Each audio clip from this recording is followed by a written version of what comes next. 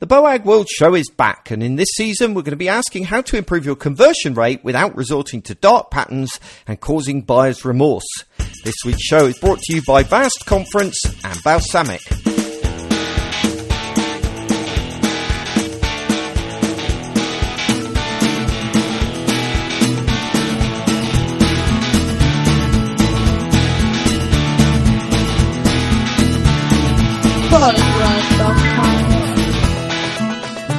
Hello and welcome to the BOAG World Show, the podcast about all aspects of digital design, development and strategy. My name is Paul Boag, and joining me on this week's show is Marcus Lillington. Hello, Marcus. Hello, Paul. I'd like to say, how did you enjoy your summer? But it's still very summery out there. I know, right? This is just great. It goes on forever. It just goes on. Yeah, on and on and on and on. Very sweaty, but nice. Yeah, you can't really complain, can you? I mean, you know, we don't get it very often, so... No. It's although typically I'm playing outside music. This is next Sunday, and I looked at the weather forecast for next weekend, and it's raining. Oh well, yeah, that warm.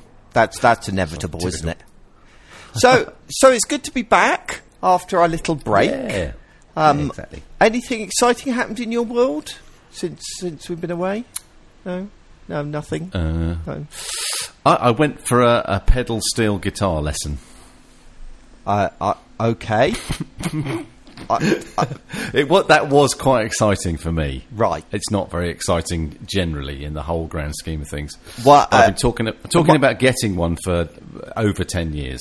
So I actually went and had a go on one. So is it a special type of guitar then? Is that the thing? If you picture the standard country and western band, okay, and there's the guy up the back sat down, sort of playing a guitar-like thing, which is it looks like a table. It's one of those. Oh, right. Oh, interesting. Yeah. Oh, okay. Yeah. No, that's quite... No, I approve. That sounds fun. And they're also, because they've got all these levers and pedals that change the kind of pitch of the strings, they're also a bit of a puzzle. An enigma to play. So yeah, I haven't got one yet, but I went for a lesson, which was a big step. That sounds fun. Well, but that's about it, really. Yeah, I've had more excitement than I could handle. So I know, Paul. It's sad stories. Tell everyone your sad stories. Yeah, so I've been conned out of a lot of money. I know, it's awful. So it was a weird one. So we're getting loads of building work done, as you know. And how do you know about this? Oh, from Slack. That's it. Yes, you follow things on Slack, don't you? I forget. Yes, and we were doing our building work, and you get invoices through all the time, obviously for different amounts. And we got our latest invoice through for £16,000, which is always very terrifying, but you know, you go with it. And we got that on the Thursday, and it had to be paid within 5 days. So we got given a printed invoice, and then the builder sent us an update over the weekend saying, we're having some audit being done. Can you pop it in this account instead? You can see where this is going. So because it came from our normal builder, it was signed by the right person. It referenced us by name. It had details about our invoice in it. There was no reason to think that it was a fraud. It wasn't like a phishing attack or somebody has spoofed the email or whatever. So we went ahead and transferred it, and then got a phone call from him on Monday going, our email address has been breached. So somebody had got into the email and had read all of the emails, worked out there was an opportunity to get some money, and so they walked away with 16 grand of our money. So awful. I know, right? And you seem to have taken a sort of slightly lighter view of it now. Yes, I mean you've got. I guess to, what else can you do? Yeah. I think the bit that was the most stressful was that initial. Well, the builder panicked and we panicked, and you go into defensive mode. Do you know what I mean? Where I'm not paying that, and the builder's going, well, I'm not paying that, and so it all gets a bit tense for a while. And then we were both of us independently, because he's a lovely chap, absolutely great. had overnight when we got to sleep on it, went, hang on a minute, we're both victims in this. This sucks. Why should we, be fighting amongst ourselves when it's some other, idiot that has done this? So we've just split it between us. But you haven't got hope of getting it back. It's just not a chance. And the banks are pretty, we literally... It was probably about 2 hours that elapsed between the transfer and the builder contacting us and us then contacting the bank. But then they go, you're put through to a call centre in India who said they're going to raise a fraud complaint. And then, 2 days later you get a call from the fraud team. Well, of course, by that time, the account's been emptied and everybody's moved on. So... And the police are just overwhelmed with the problem. They can't deal with it. So, that's it, really. But there you go. Has anything good happened, Paul? I went on a driver's awareness course this morning. Did you? Did you now? Because I got done for speeding. Yes. So, I got done for speeding about 2 months ago, and I was going too fast to be allowed to go on the course. Oh, dear me. So yes. I had... I've got to tell this one because I had the jolliest policewoman ever pull me over. Right. And I got out of the car, and she said, "You're my fastest today," in exactly that kind of voice. And she also said, "If you'd been going 2 miles an hour faster, you would have had to have gone to court." And I'm like, "My word, you really went for it then." It's a road that used to be 40 and now it's 30. Okay. And I was doing 47. Right. So, and it's also, I couldn't say this, but effectively I was just daydreaming. Yeah. I was like, la, la, la, la, I was going to get my hair cut or something. And then all of a sudden, oops. Yes. Anyway, I quite like the driver awareness course, the one I did manage to get on years ago. I've got to say, thought it was interesting. Yeah, I've got to say it was pretty good. It was a lot better than I thought it was, and it taught me actually quite a lot about presenting to a hostile audience. She was brilliant. She was really, really good because obviously nobody had no intention of enjoying it or listening. You just turn up because you're supposed to. But she turned us all around and gave a very good presentation. I mean, not all of it was particularly realistic in my humble opinion, but she certainly got me to pay attention and to learn stuff. So good on her, really. Yeah, exactly. So there we go. So yes, that's my life. So should we talk about this season, because we have spent 7 minutes of me moaning about everything that's gone wrong in my life. So I feel like we should. That's a valid moan. That one. Yeah. Proper valid moan. You're not allowed any more, though. I am, I am now, I tell you, it's beginning to get to squeaky bum time with this house, so, it's not good. Anyway, yes, I'm thinking about one day starting just a podcast dedicated to grumpy old men whinging about stuff, because I think there's a market for that. There certainly is. Other grumpy I can old join men. in. Yeah, yes. Exactly. So, what's happening in this season? Yeah. So the idea of this season, it's typical me, isn't it? That I've spent months and months and months working on this video masterclass that I've been doing. Yeah. Okay, huge amounts of effort putting it together. Hours of video lessons going in depth in how to encourage people to take action without alienating them. And using dark patterns and all that kind of stuff. And I've put the whole thing together, and I'm really pleased with it. I'm so chuffed with it. And the idea is I'm supposed to be selling it, right?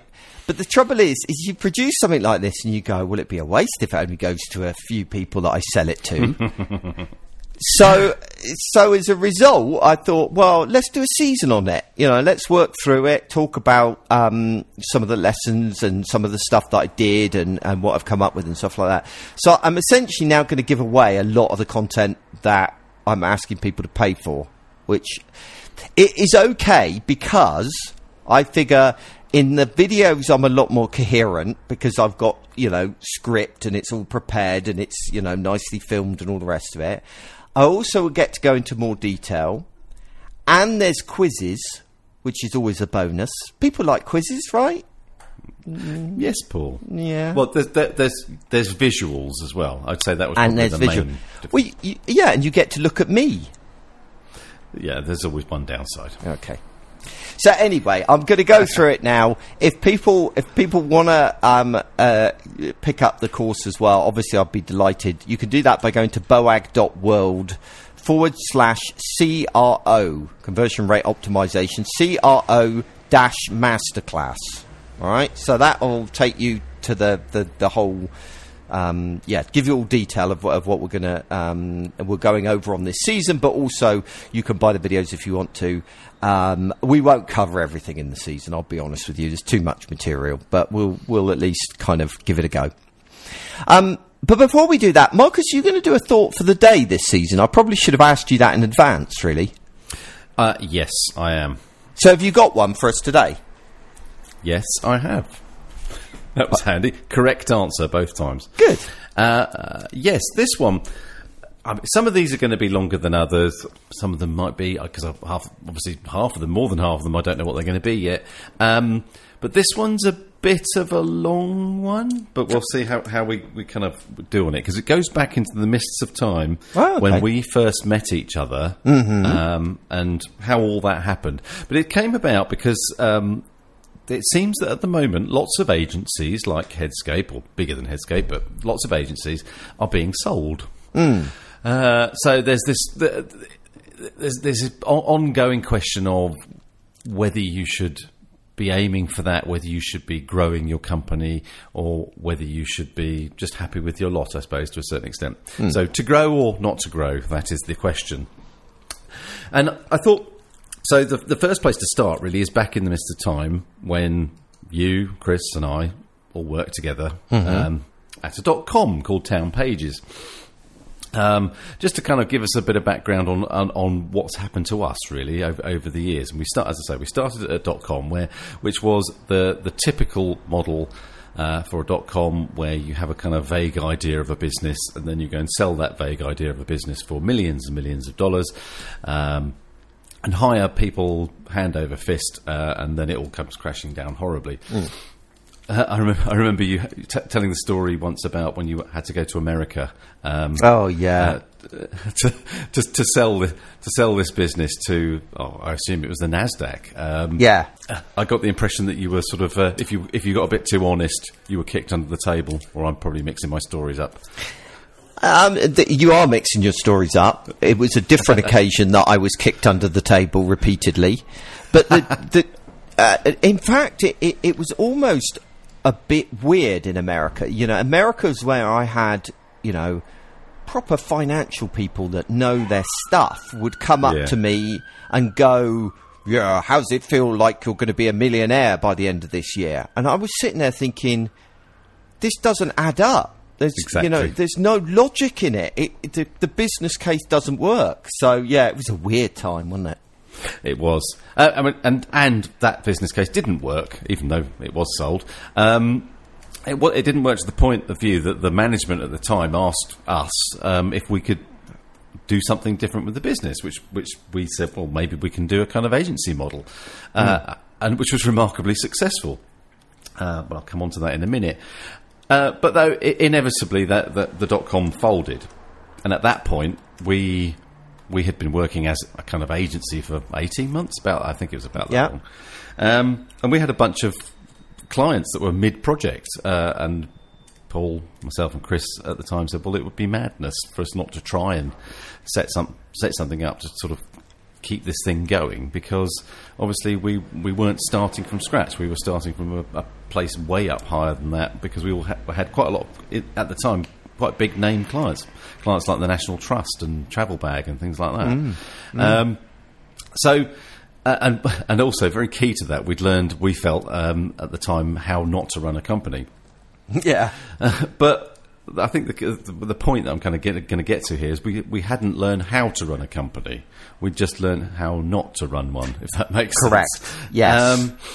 But, we started in a position of strength. We got stronger and stronger. We were winning more work. We were hiring more people. And it was all great, so we thought. But at the time, though we didn't realise it at the time, probably around 2010, so 8 years in, our days, looking back at it now, seem to be filled with worries about... Sorry about very noisy cars going by. Worries about kind of HR issues or keeping up with project work that stuff would go out you didn't know about.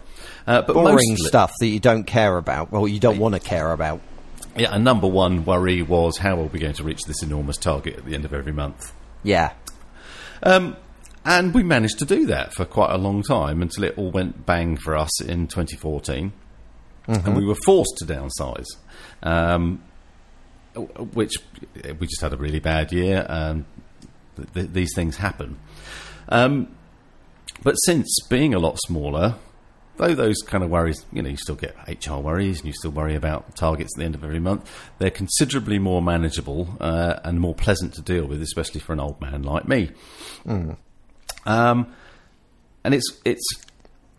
it's worked for us, I think, because we never had an exit plan, in inverted commas.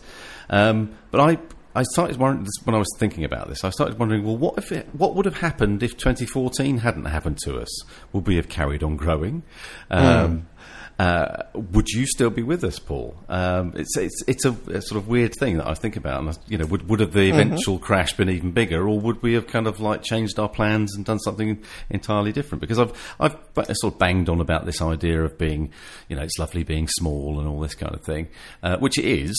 Talking about those kind of ideas about less pressure, but I just sort of started to think, well, we were never, as I said previously, we were never given this is how to run a business kind of talk by anyone. No, who gives that kind of talk? I would never know. I guess if you go to business school, you learn things like that, but we never did any of that.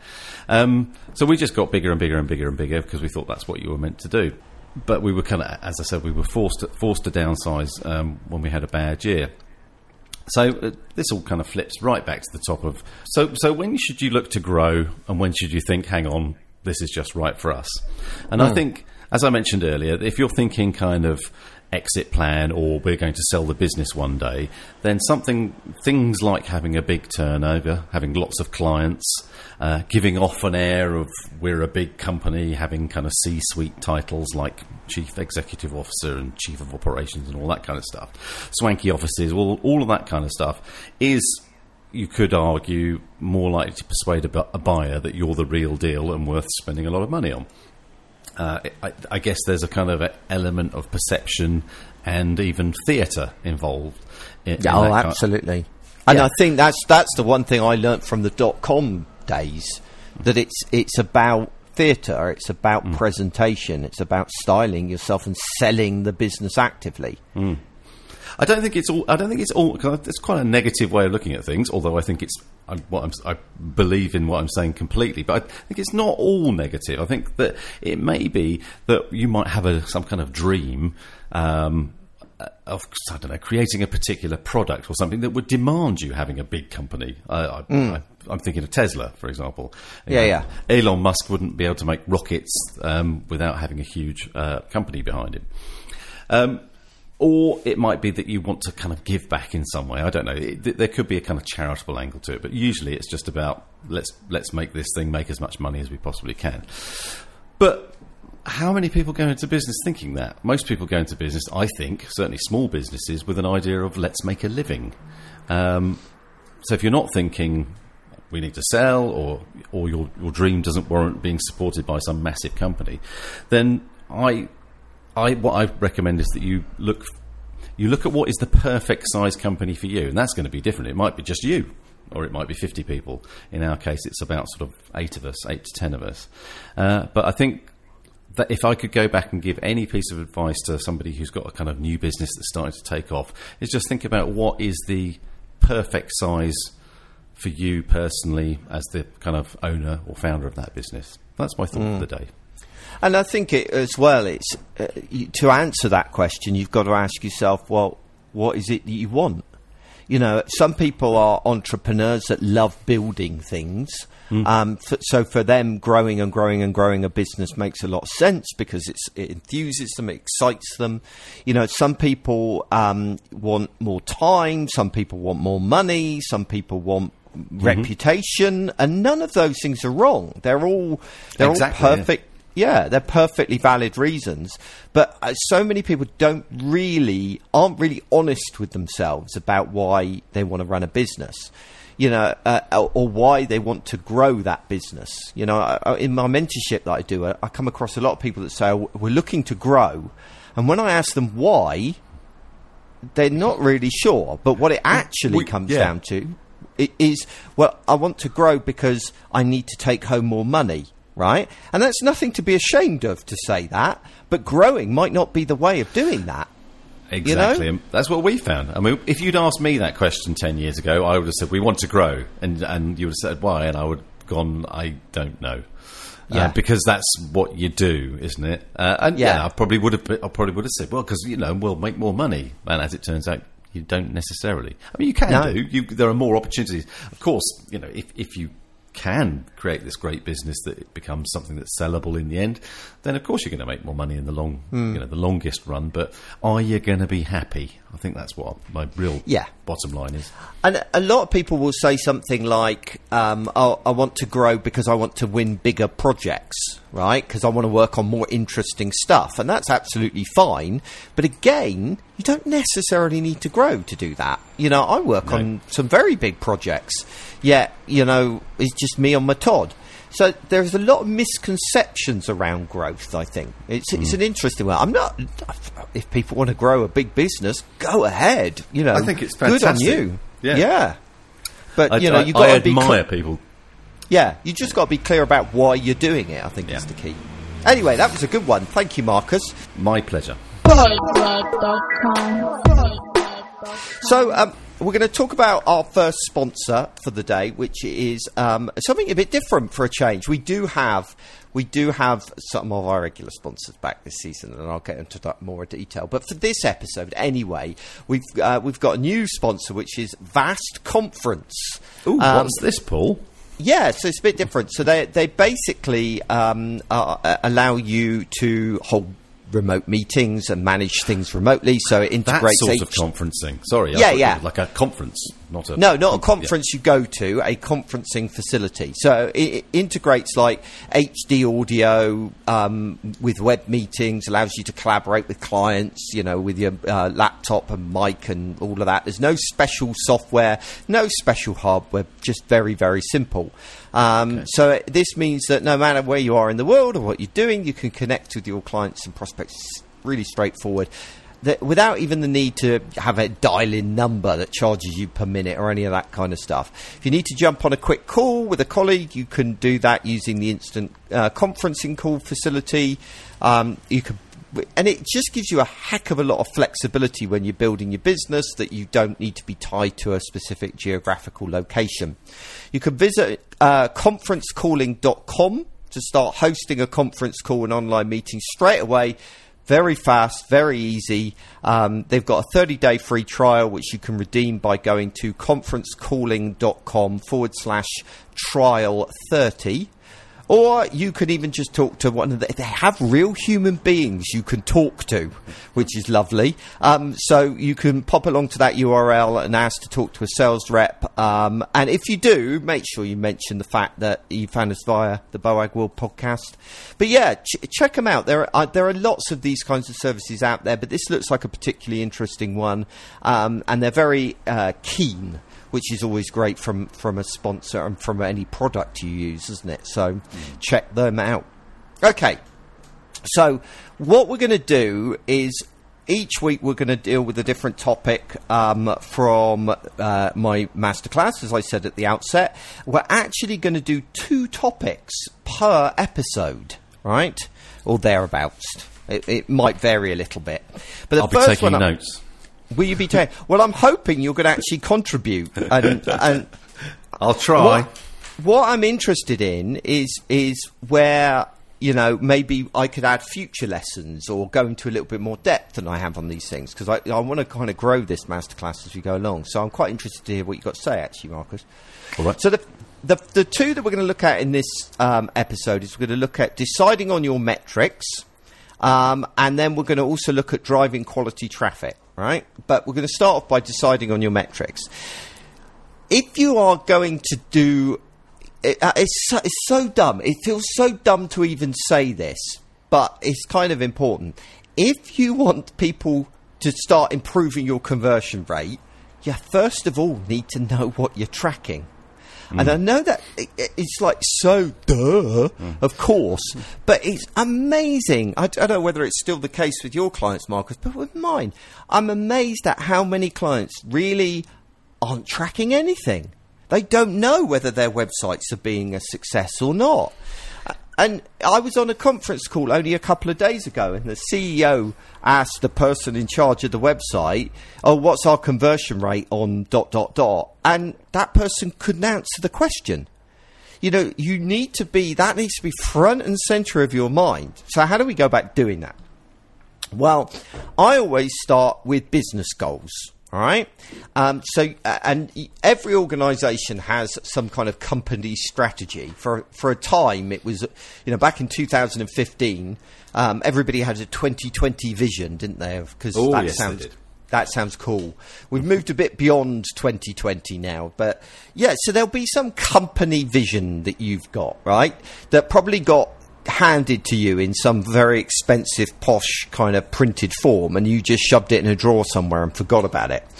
Well, I'd really encourage you to get that out, because that gives you the basis of the vision of where management want the company to go. And it'll be broad brushstroke stuff. So it'll be, we want to increase revenue, or we want to reduce costs, or we want to gain a competitive advantage, or grasp more market share, or something like that. All of those things together.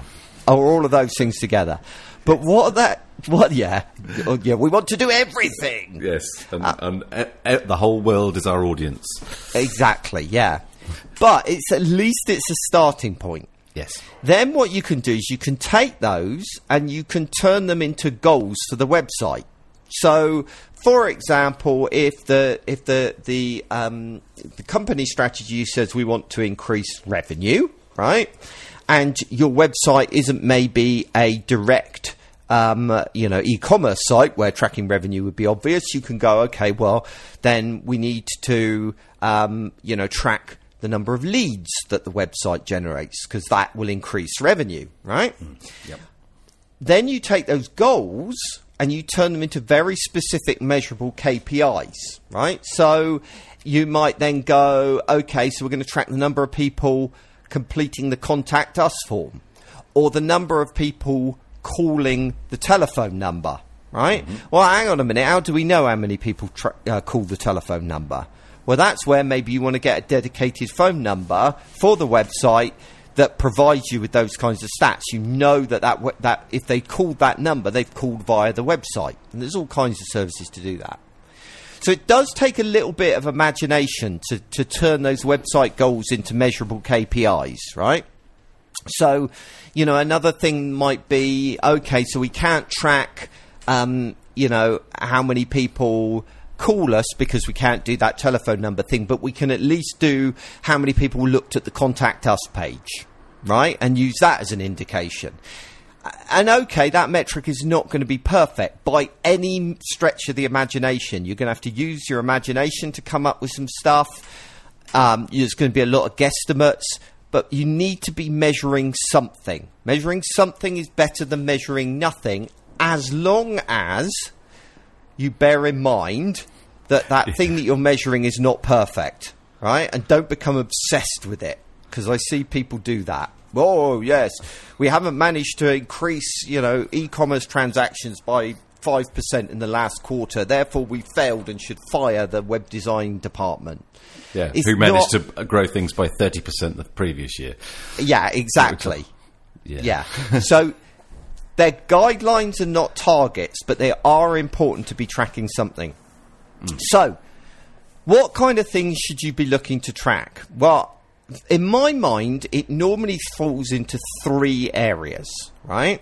And it's really important, I think, to have a balance of these three areas, right? Area number one is usability, right? It's got to be usable. You know, your website's got to be usable, and so you should be tracking... My word, that was loud. You should be tracking figures related to usability. Because usability is then going to feed into all kinds of other metrics that you want to track in terms of conversion rate, reducing support calls, lots of other things. So I often track usability metrics. Obviously, you're going to track conversion metrics, but the other one that you should be tracking is engagement, how engaged people are, because that has long-term implications on revenue. So those are the three areas it normally falls into. So I'm going to look at each of those three areas very, very, very briefly. And look at, well, what kind of things can you be tracking in those different areas? So we'll start, I'm going to change the order from my notes a bit and start with the easy one. We'll start with conversion, right? Now, obviously, you're going to be tracking the number of people that complete a Contact Us form, right? Or you're going to be tracking the number of people to place an order. But you need to be a little bit more sophisticated than that, right? So the first thing to say is track quality and not quantity, okay? So just because you have a form on your website that people are filling in and that becomes a lead for the sales team, that is of zero use if those leads are all rubbish. And I told the story before about a marketing department that was measured on the number of leads, and a sales department that was measured on the number of leads to be converted. So all the marketing department did is drive loads of shit leads to the sales team, so they met their targets and left the sales team kind of scrabbling around dealing with these rubbish, inquiries. So it's really important that you have some metric that measures the quality of leads, not just the quantity. So it's not really enough just to measure the number of forms being submitted or number of contact forms being submitted, but rather instead how many of those go on to convert. So it's worth putting that extra effort in to do that. Also, the other thing I would encourage you to do is try and associate a financial value with those conversions as well. So, for example, let's take something like a Contact Us form. Let's say you've learned over time that 1 in every 20 contact forms that are completed turns into a lead. The average lead is worth this amount. You can therefore calculate how much it's worth somebody completing a Contact Us form. Make sense? Yep, totally. Okay, good. And then the final thing that you need to be tracking, this kind of goes back to quality a little bit when it comes to conversion, is don't just track a customer's spend there and then, right? So let's say you've got an e-commerce site. You're not just interested in how much somebody has spent on that particular transaction. You're also wanting to track lifetime value, because repeat traffic and repeat purchases are incredibly valuable to a business because there's a much lower cost of sale. So make sure you track that as well. So that's conversion. That's the easy one. So the next one is usability, right? How do we track usability? Well, there's lots of different metrics that you can look at, right? So this is, I can't get into them all now, so I'm just going to kind of give you them and then you can go away and Google them to find out a little bit more. The first is task success rate, right? So when you do usability testing, what percentage of users are capable of completing critical tasks on your site? Right? And you should be looking to always increase that value.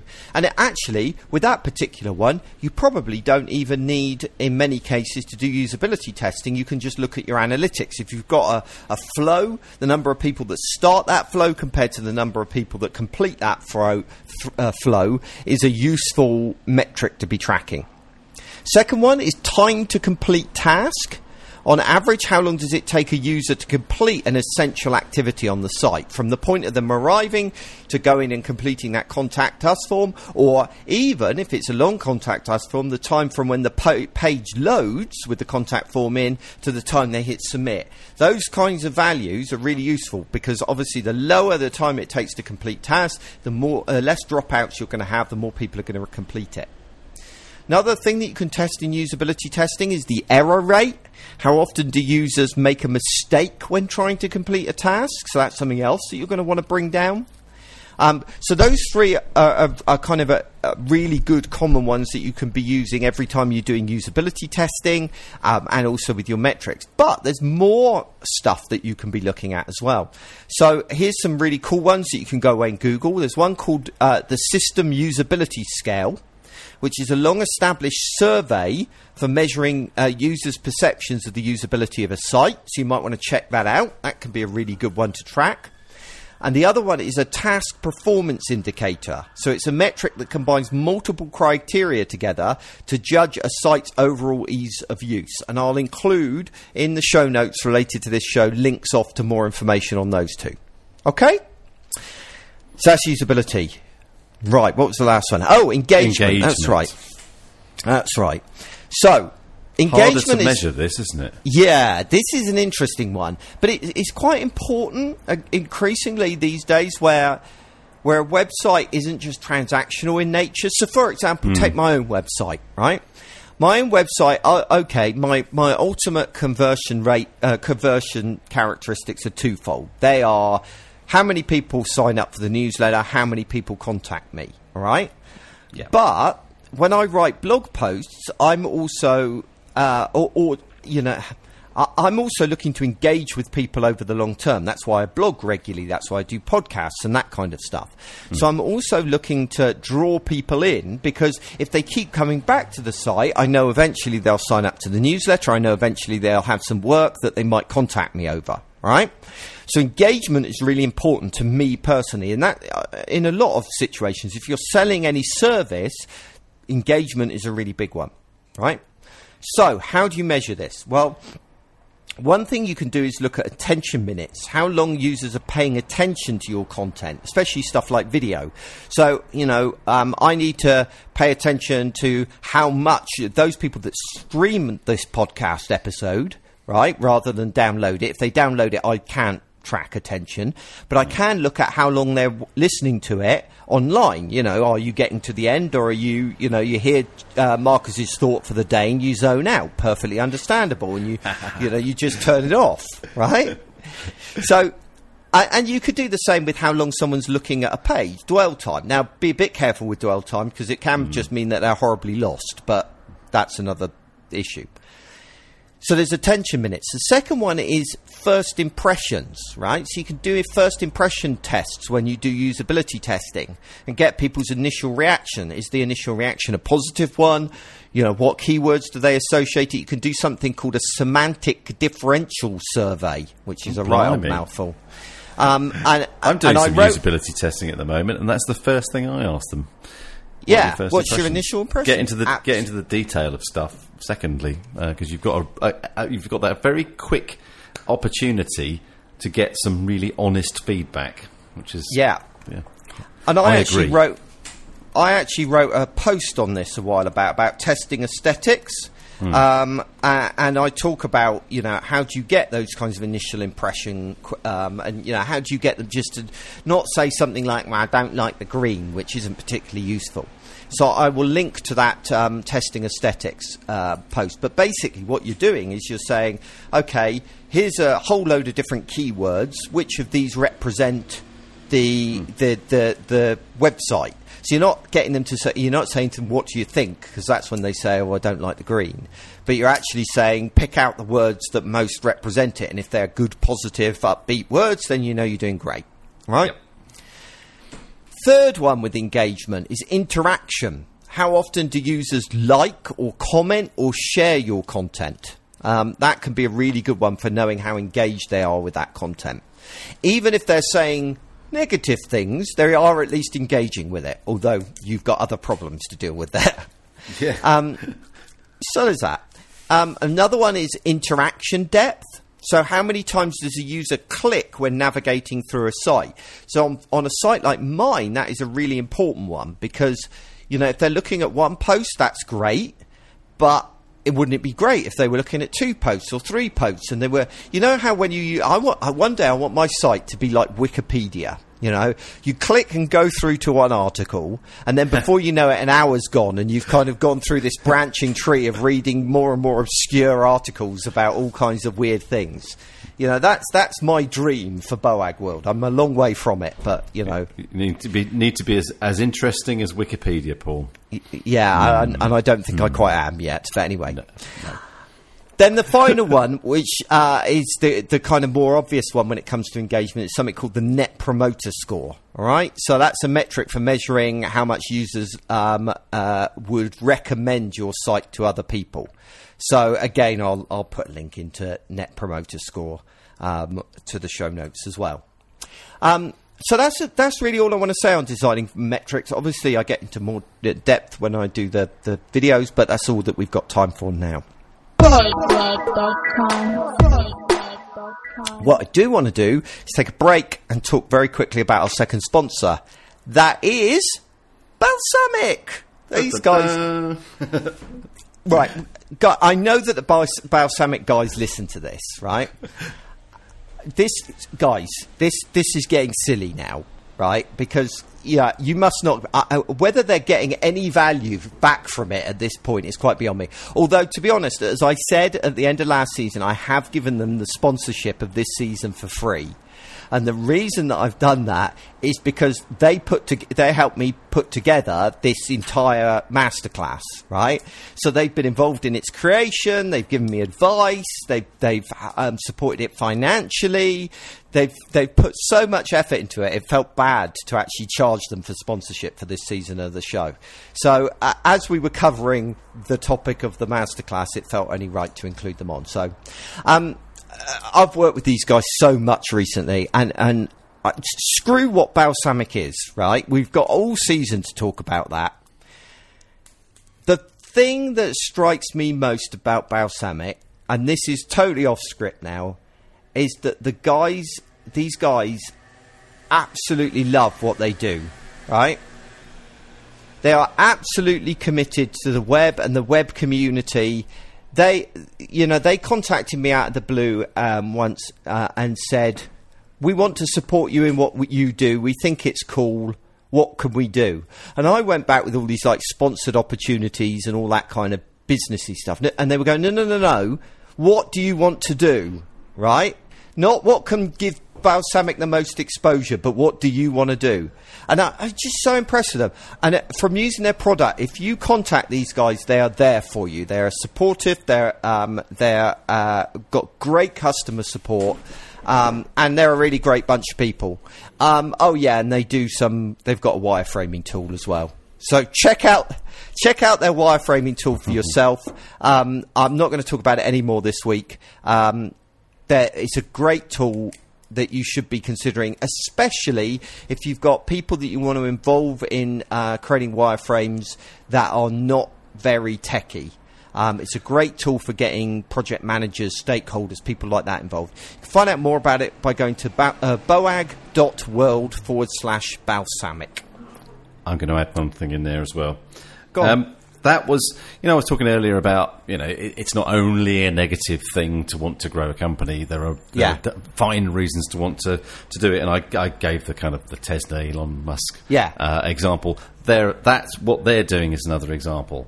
That when I think I mentioned it. You want to give back, maybe from a charitable point of view, but maybe it's kind of like you love the community you're in, and the only way that you can really kind of make that a better place is by being a larger company. So that's a really good example. Absolutely. And I know a lot of agencies that are like that, that they get to a certain size where they've got, the capacity and stuff, and they start putting on local meetups and local events, and they open up their offices. And actually, Clear Left are a really great example of that. They do that all the time. And I've got huge respect for companies that go that extra mile and can do that kind of stuff. So, it's great. And then, of course, you can take on interns and, grown-up stuff like that, which is, encouraging the next generation. I'd love to do an internship program, but it's really difficult, when you're on your Todd. Anyway. Let's talk about our second topic, which is driving quality traffic, right? And, I mean, the course that I've created doesn't is not a marketing course at all, right? It is about site conversion. It's about site usability, user experience, that kind of stuff. So, but I couldn't, when I sat down to write it, I couldn't not talk about what the mechanisms that drive traffic to the site to begin with, right? Because some channels are going to be more effective than others, and you'll get different channels. And if you've got a bad channel with a poor conversion rate, it's going to drag down your overall site conversion, right? So let's say you wanted to increase the conversion rate on your website, right? Let's say for some reason it was running at an amazing 20% conversion rate. Not that sites ever do, but let's say it did. And let's say you had 3 channels, right? You were using pay-per-click advertising, you were using social media, and you were using email marketing, right? And those were driving traffic to your site. And let's say the pay-per-click was converting at 5%, right?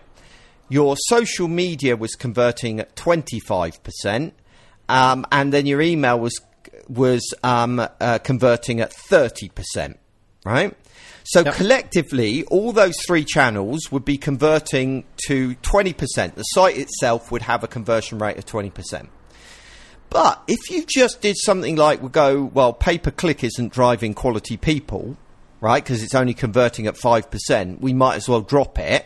And you drop that, and so you've only got now email marketing driving at 30% and social media driving at 25%. Suddenly your conversion rate's gone up to 27%. Simply by spending less money, right? And so not all traffic is good traffic is what I'm getting at here, right? And it's about sending the right people to your site. We need to attract the right kind of people. I'll give you a real example of this, something that a lot of the people listening to this show will be able to really associate with. Let's say you're running a web design agency, okay? Well, let's use Headscape as an example, right? Yeah. On Headscape, Headscape works within a certain price bracket, right? So typically, what's the average project value at Headscape, roughly? 30 grand. Yeah, so about a 30 grand value. Now, but equally, they will go all the way up. Sometimes they'll do a 100 grand project, right? We do, yes. So the problem is that you could easily, if you're just using something like pay-per-click or even organic search results, people have very, very different expectations, right? A small business might only want to spend a few £100 on a website, right? And so if traffic like that's arriving at your site, then they're not going to convert. And so your conversion rate's going to be rubbish, because there's no way you're going to upsell them to a 30 grand project if they're expecting to pay a few £100.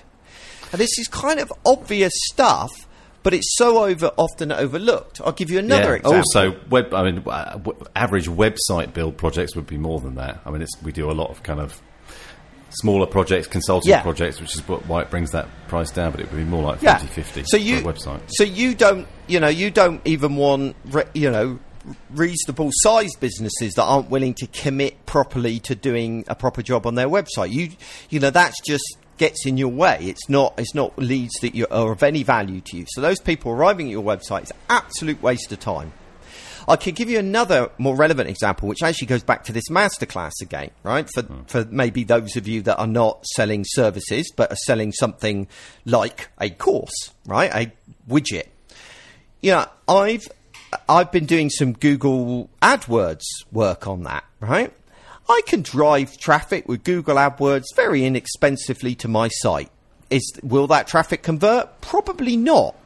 And the reason being is when you have an ad promoting a video masterclass, a lot of people are going to go in with the expectation of paying, Skillshare prices or Udemy prices of like $25 or something. So they arrive on my landing page and they're seeing a course that's $325 and they immediately leave because that's not within their price bracket.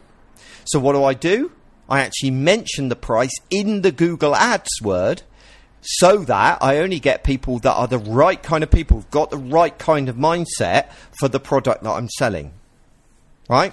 Really, really important. The other thing, right? So it's not just a price sensitivity here when we're talking about driving quality traffic. The other factor that's at play is where people are in the purchasing process, right? So let's imagine a scenario where somebody is buying, I don't know, making a big purchase, like a new car, right? Increasingly, people actually are buying cars online. You know, it's a different world than it used to be. So we'll imagine this scenario. You're buying a car online.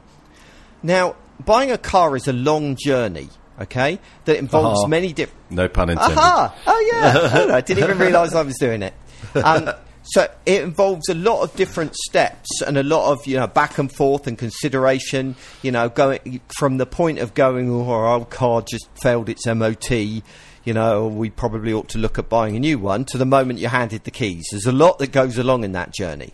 Yes. And if you attract people to your website at the wrong time in that journey, or more specifically ask them for the wrong call to action at the wrong time in that journey, then you're going to be wasting your time, because they're not going to be ready for whatever the action is your website is offering, right? So, for example, if your website just is focused around that point of conversion of actually placing an order, then you don't want people too early on in the journey coming to the site, because it's not going to be of any relevance to them, right?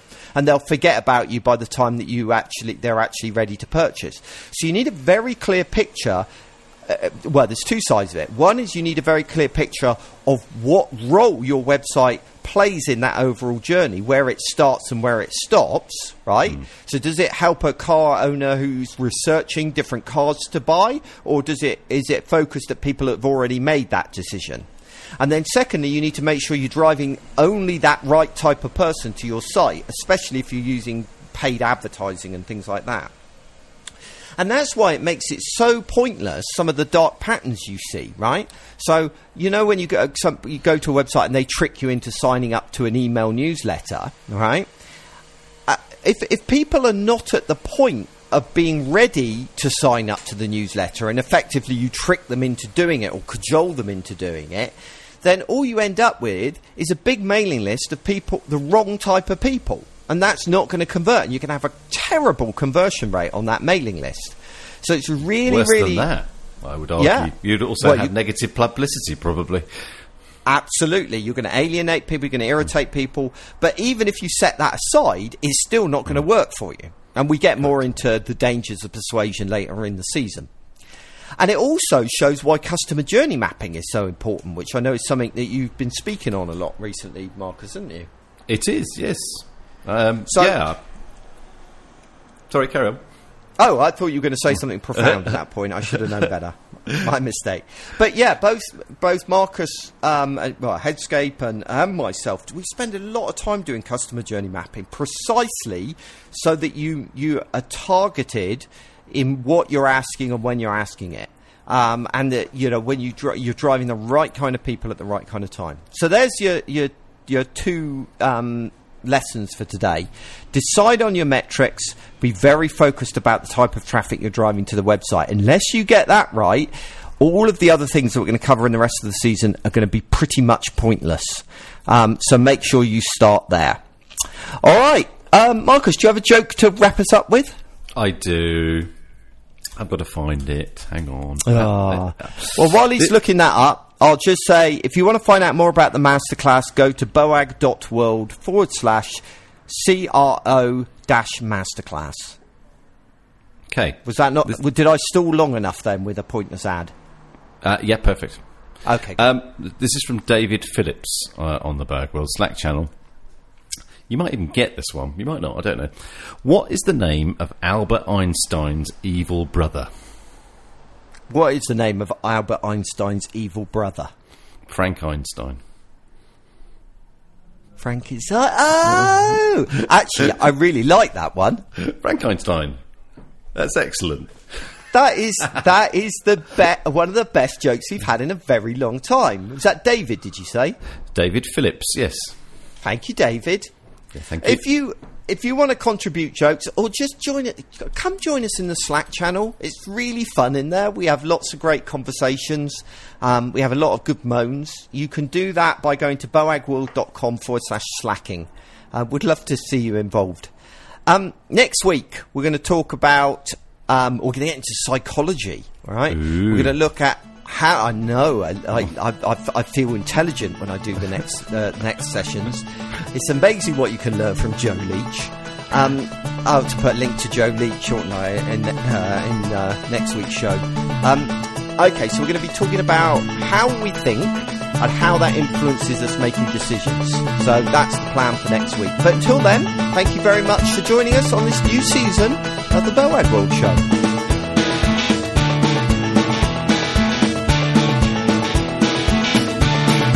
Boagworld.com